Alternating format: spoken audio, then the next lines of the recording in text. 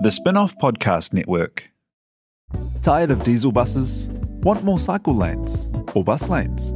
Which projects do you want Auckland Transport to work on first? They need your opinion. So head to haveyourSay.at.govt.nz/RLTP to do just that. Consultation closes on 17 June. Get in quick. Talofa lover, I'm Madeline Chapman, editor at The Spin-off. If you have the means, consider supporting our high-quality journalism by becoming a Spin-off member. Sign up now at thespinoff.co.nz/donate.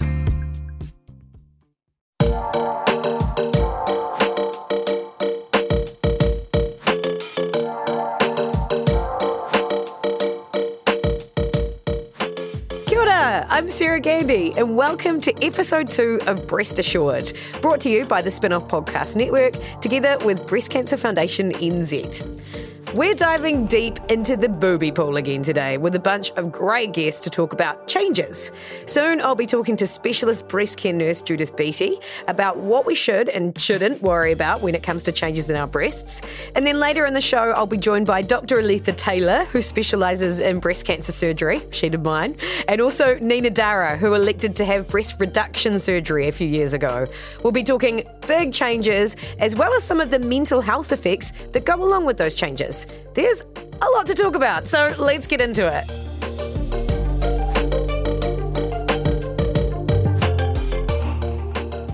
Change can be tricky.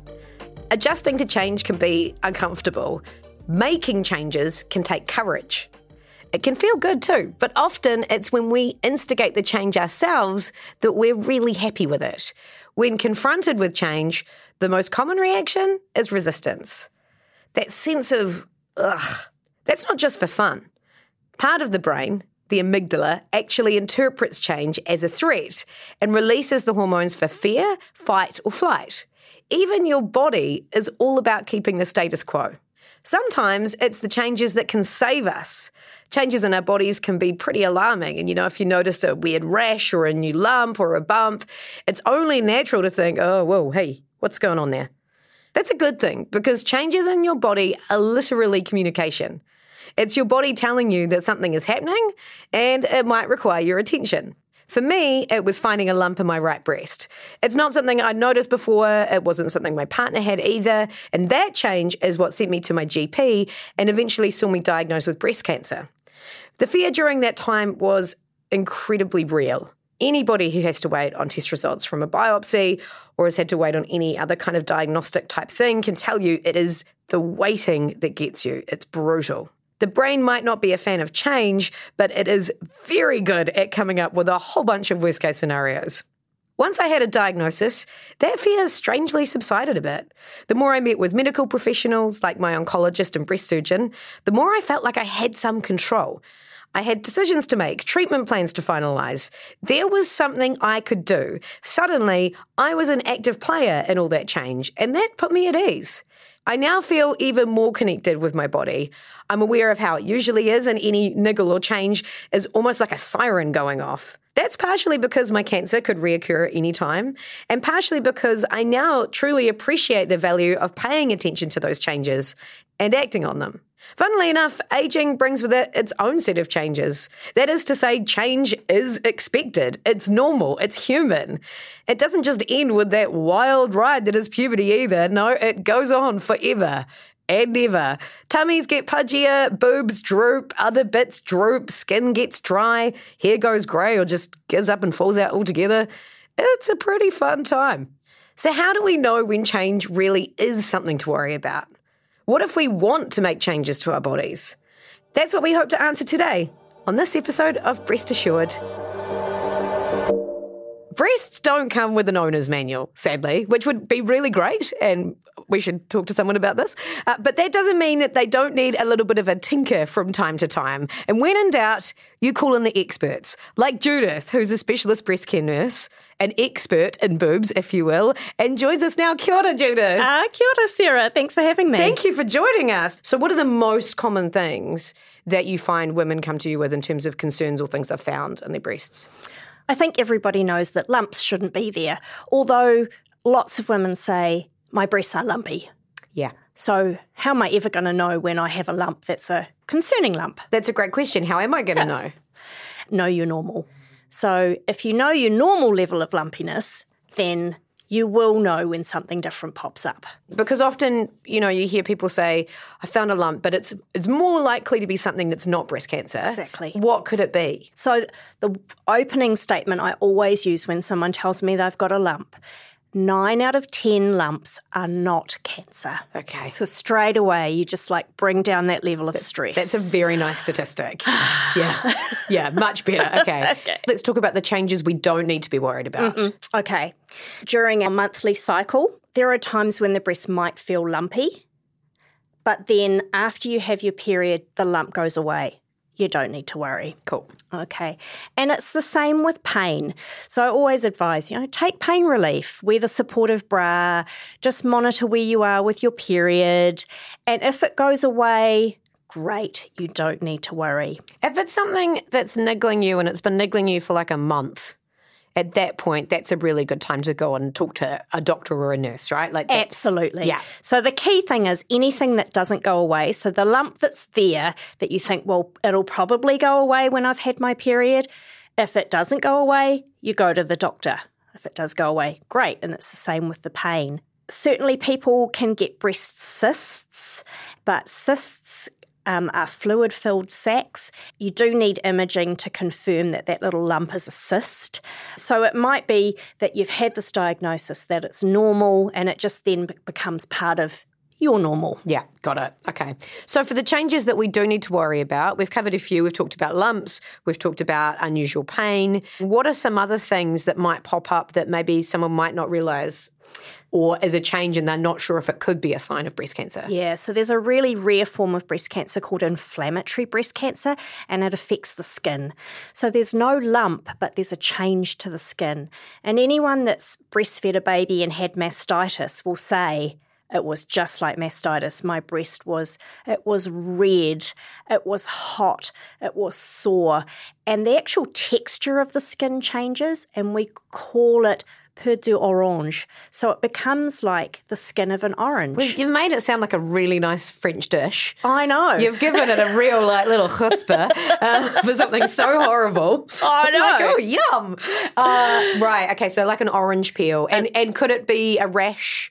Could a rash also kind of tick that box? It could.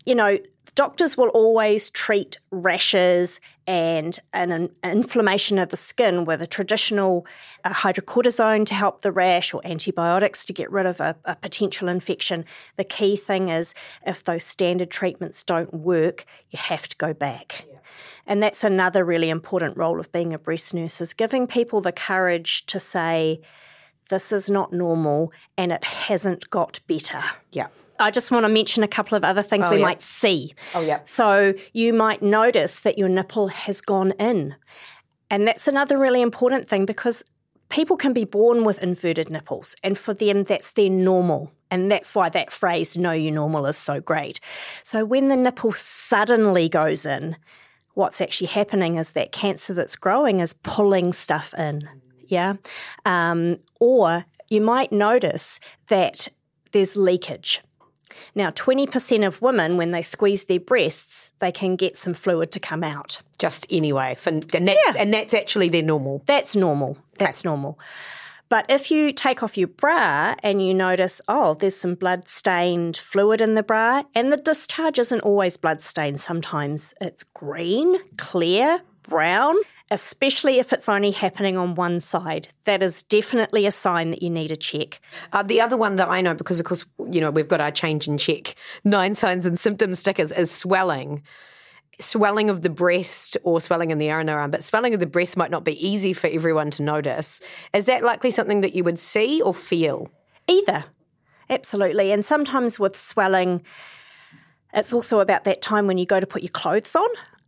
Yeah, and that's when you notice, this bra feels really tight, or this sleeve under my arm feels really tight, and Yeah. that's when you realise something's changed. Okay. And I guess another key thing is when something happens on one side, it's more likely to be a problem. Normally, if things are going to affect our breast, we'll experience the symptoms on both sides. So that's another thing that can be reassuring. Great. But if in doubt, get it checked out. In terms of age, at what point should we be, understanding how to look after our breasts? Yeah, great question. And there's definitely some programs that are happening in high schools, although we don't suggest people start the self-check process until 20. Breastfeeding, does that change what we're looking for and how we're checking our breasts? Absolutely. So from the moment you're pregnant, your breasts start to change. So yes, some women will develop lumps during pregnancy. Some women can even get breast infections during pregnancy. And my key teaching with midwives is that we have standard procedures. If a lump doesn't go away after you've massaged it, or the infection doesn't go away after antibiotics, then that's when you need further investigations. Okay. Obviously, it's not just cis women that are coming in. We have people that are transitioning or who are maybe non-binary but still have to be aware of their breasts and of breast health. Yeah, and I think that also ties in with the fact that men can get breast cancer. Okay? Absolutely. So 25 men a year will be diagnosed with breast cancer. So everybody needs to be aware of what's going on with their chests. If you are developing breasts or you're in the process of taking hormones to stop breast growth, you still need to be aware that the hormones put you at risk. Some forms of breast cancer love to feed off hormones, and so just the fact that you're on hormone therapy can put you at risk. So being aware of those changes, and there'll be massive changes if people are transitioning. And that Breast Screen, Aotearoa, who do the screening program, they're very inclusive, and when you have particular needs, you have the ability to request a double appointment. If I am someone who's transitioning from female to male, so I've had top surgery, Yep. and I've been taking some male hormones potentially, do I still need to worry about things like mammograms or breast checks? Yes, they can never remove all of the breast tissue. And so even somebody that's had their breast removed still just needs to be aware if something changes in the scar line, any kind of changes at all, a lump, something that looks like the scar line starting to open up a little bit, that a scab's forming, like there's a pimple there. Get all of that stuff checked. Get all that checked. Obviously, you work with a wide range of patients. Yes. Are there cultural differences with how we approach our breast health? I think there is a level of shyness that is certainly different with different cultures, and how we feel about touching our bodies and talking about our bodies. It can vary enormously. And it also ties in with how you live. So I was quite surprised when I met women that said, I don't have a mirror in my house. Oh, wow. And the thing with finances, there wouldn't be a week that goes by when someone doesn't say to me, I have a symptom, but I can't afford to go to the doctor. Yeah. That's Yes, tough. That it's is really really tough because it's really important to get checked. Absolutely. I think also when you highlight with people this actually is a priority. Don't just keep putting this on the back burner. You've got to prioritise this. Maybe you can borrow some money, speak with a practice manager, but you have to get to see a doctor in order to get to that breast clinic. Yeah, right. So you can't just go and see a breast specialist. You need a referral from your GP. Yes. Okay. Let's do a little bit of myth busting, actually. There's so many myths. Underwires. There's sort of talk around them blocking, lymphatic flow or blood flow. Is there any truth to that? No. No. Okay. If you can hold a pencil under your breast, does that mean that you need a bra? Oh, such an old school myth. I think it would be a personal choice. Yes. Does wearing a bra to bed help keep your boobies perky? No. Okay. And on that note, Judith, thank you so much. Thank you. Thank you. It was really great chatting. Right, time for a break. And when we return, I'll be joined by Dr. Aletha Taylor and Nina Durra to talk about big changes, the surgical kind of changes. First, though, here's a memorable moment for you. At intermediate, when I was about year 7 or year 8, A group of boys I used to hang out with went around our classroom and rated all of our girls' boob sizes by a piece of fruit. So one of my friends got a grapefruit, one of my friends got an apple, I was a bit on the smaller side and was given a mandarin, and then my best friend got given a grape. And at the time, we were so absolutely gutted because our mums had just bought us new Bond sports bras and we wanted puberty to hit us harder and give us big boobs. But now I love the sentiment of being a mandarin. It means my boobs are perky, they're healthy, mandarins are good for you, nutritious and juicy. And for some reason, I always think of this story and I think, who's laughing now? These guys tried to label our boob sizes, but we've all got beautiful boobs. Breast cancer is the number one cause of death for New Zealand women under 65. More than 3,300 women are diagnosed each year. That's 9 a day. And one of these 9 is under 45. Early detection is your best protection. Breast cancer is most treatable when it's caught early. That's why you need to get to know your boobs, know you're normal, and get any changes checked out straight away. Checking your breasts is as easy as TLC. Touch, look, check. Breast Cancer Foundation NZ's pre-check app gives you an easy way to take control of your breast health. And they're here for anyone who has any questions or concerns about breast cancer. You can call the specialist breast nurses anytime on 0800 BC Nurse. That's 0800 226 8773. Breast Cancer Foundation NZ relies entirely on donations to keep its vital work going. Please support them to help make zero deaths from breast cancer a reality.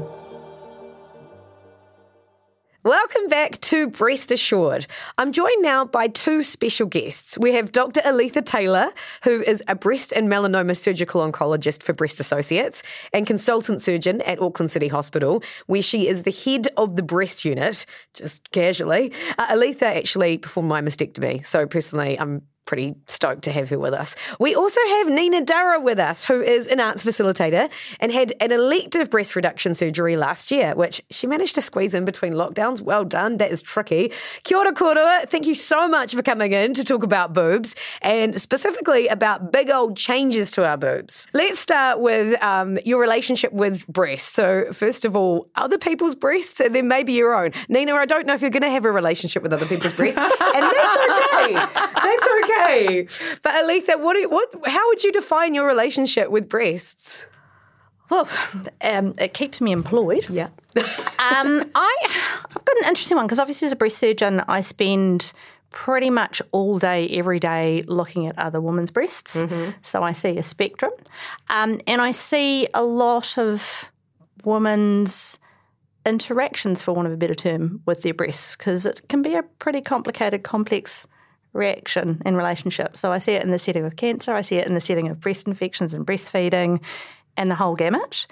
From a personal perspective, my mum's had breast cancer a couple of times, and so sitting in the background there is the understanding of how it can feel when your breasts sometimes are doing things to you that you're not so happy with them doing. Yeah. And that can kind of create a weird overlay.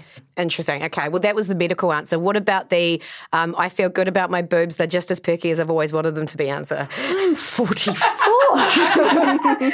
Hey, you do you, boo. But, are you happy?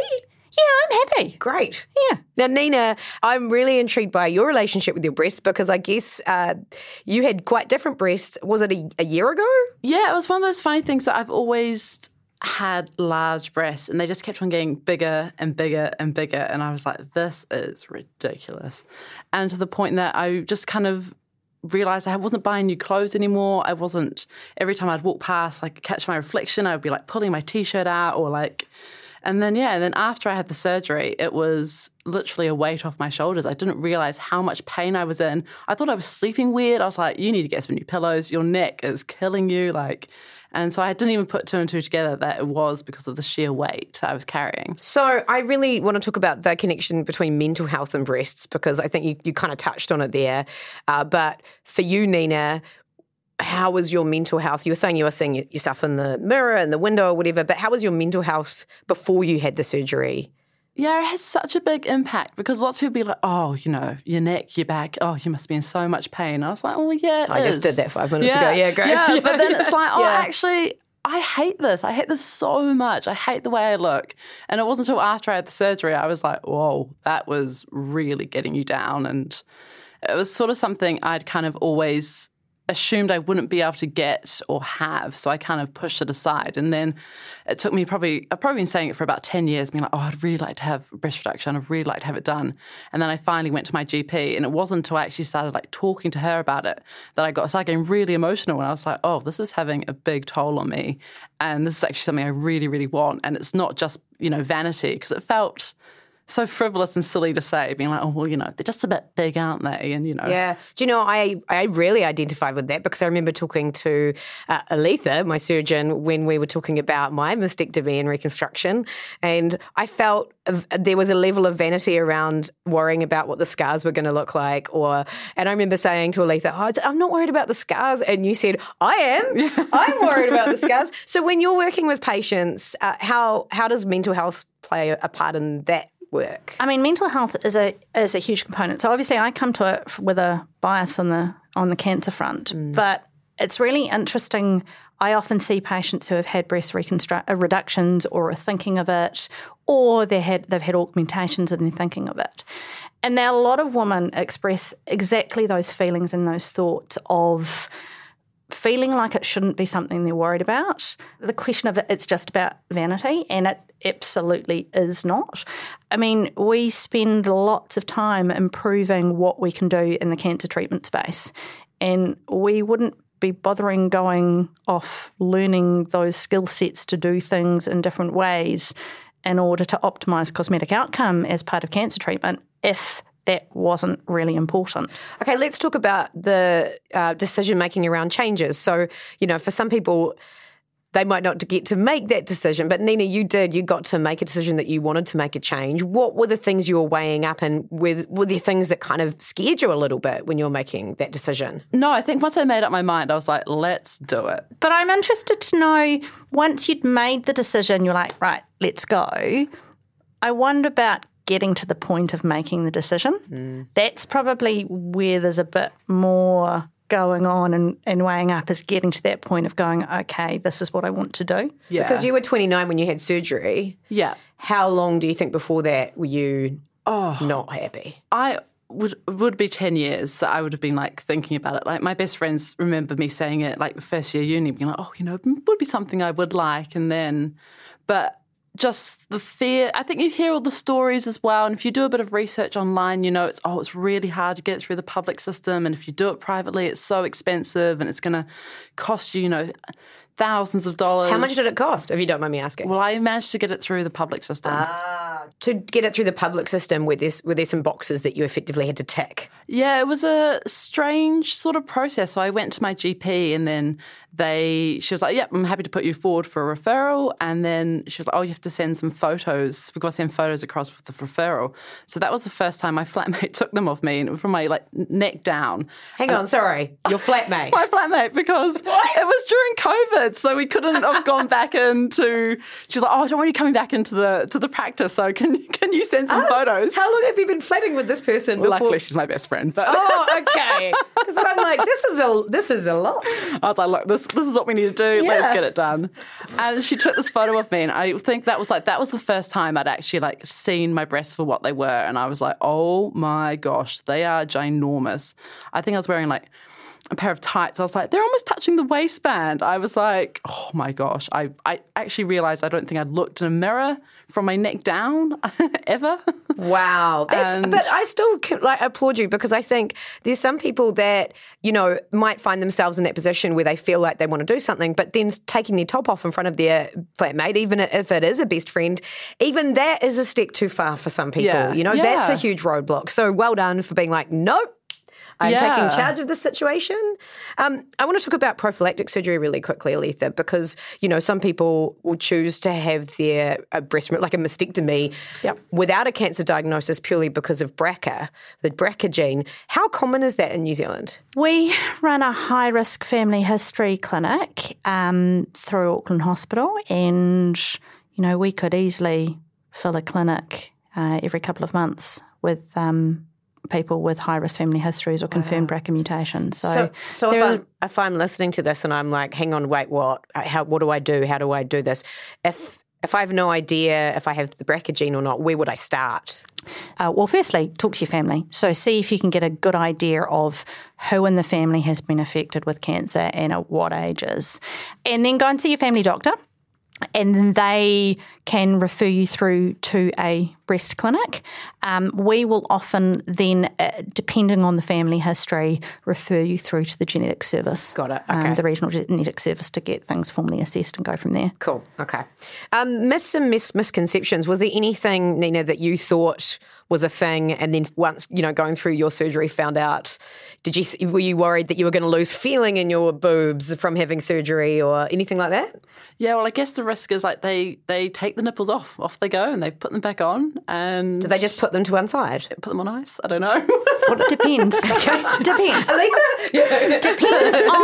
Depends on how much of a reduction you need to do. So I'm, once again, disclaimer, speaking as a non-plastic surgeon, but it's all about how far you have to shift the nipple from where it's currently sitting to where you want it to be. Okay. Right? So you're worried about your nipples? Yeah, and scarring, I think, as well, because they were like, well, it depends how you scar on the rest of your body. So you're like, oh, my God, I've got loads of scars. But, yeah, it's all been a bit of bio oil and it's all been A-okay. Your body is amazing. It is incredible. Aletha, do you find patients come to you with weird things that they've heard or questions, worries that have no basis in science but just like to do the rounds? Yeah. I think we're seeing a lot of evidence about that at the moment. There's a lot of that. There's a lot of that going around. What specifically in the boobs department though? What do you get? One of the common scenarios is, and I think this is for a lot of different cancers, people worry that having a biopsy will make the cancer progress faster. Oh, yeah. So that's something that a lot of people have got concerns and fears about. That's probably the biggest and that's the most common one. I think I'm quite aware of scaremongering and, a cancer and cancer treatment can sound really scary and I would hate for that to ever be a roadblock for someone to seek any kind of treatment or diagnosis in the first place because that is absolutely not what we want. So, Aletha, is there something you can say around breast surgery in terms of its safety and the process and the experience to make sure that people know that it's something they can do and it will be okay? The first thing I'd say is that the sooner you get something checked out and the sooner you can get it fixed if it needs fixing, the easier that solution is going to be and the lower key it's going to be. The reality is when it comes to surgery, there's lots of different options and people like me spend years perfecting different techniques to get the best possible outcome in any situation. And in different places around the world, these breast operations are done as day-stay surgery. Yeah. So we don't do that here. We tend to keep people in hospital at least overnight, but most women are surprised by just how good they feel at the end of an operation. And I once had one patient who woke up in the middle of the night, summoned her nurse because she was convinced I'd forgotten to do part of her surgery because it wasn't sore enough. I can actually identify with that because sometimes the drugs are great. But yeah, I think that's helpful. She'd only had Panadol. That was the thing. And your experience of surgery is right at the far end of what we can do to people in that scenario. If you're talking about simple breast surgery, be it mastectomies and partial mastectomies or reductions, without some of the bigger reconstructive techniques, they're actually often really straightforward operations where patients often just need a little bit of pain, a little bit of paracetamol and not too much more. Wow. And there's always more pain relief if you need it. Yeah. So, Nina, you're young. Well, you were, I'm about to say you're relatively young. That sounds like a backhanded compliment and everything. It was like, you're young. At 30, you're young, especially in the world of cancer. And so, since having surgery and maybe being a bit more breast aware, has it kickstarted your own self-checking? Yeah, I think it has. It's definitely made me more aware of it and kind of conversations with friends. When you say conversations with friends, how does that go? Like, are you having a wine and you're like, hey, by the way, how are your boobs? Yeah. Great. Cool.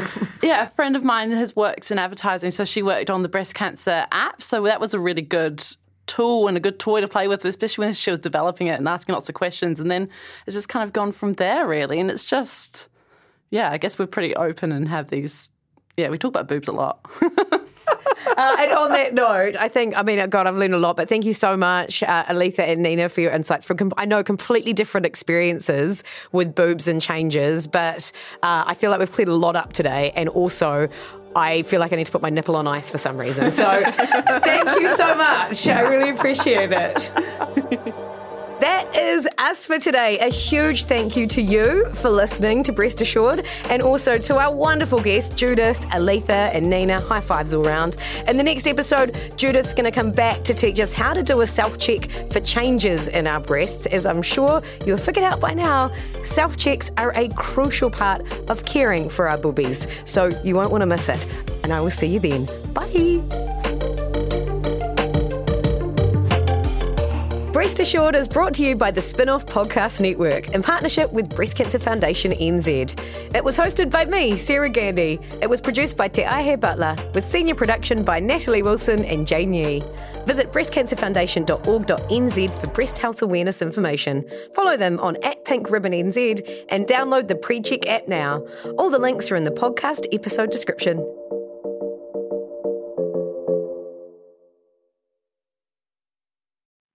Kia ora e te iwi, Te Aihe Butler here, podcast manager at The Spin-Off. If you enjoy listening to our podcasts, consider supporting our mahi by signing up to become a Spin-Off member at thespinoff.co.nz/donate. The Spin-Off Podcast Network.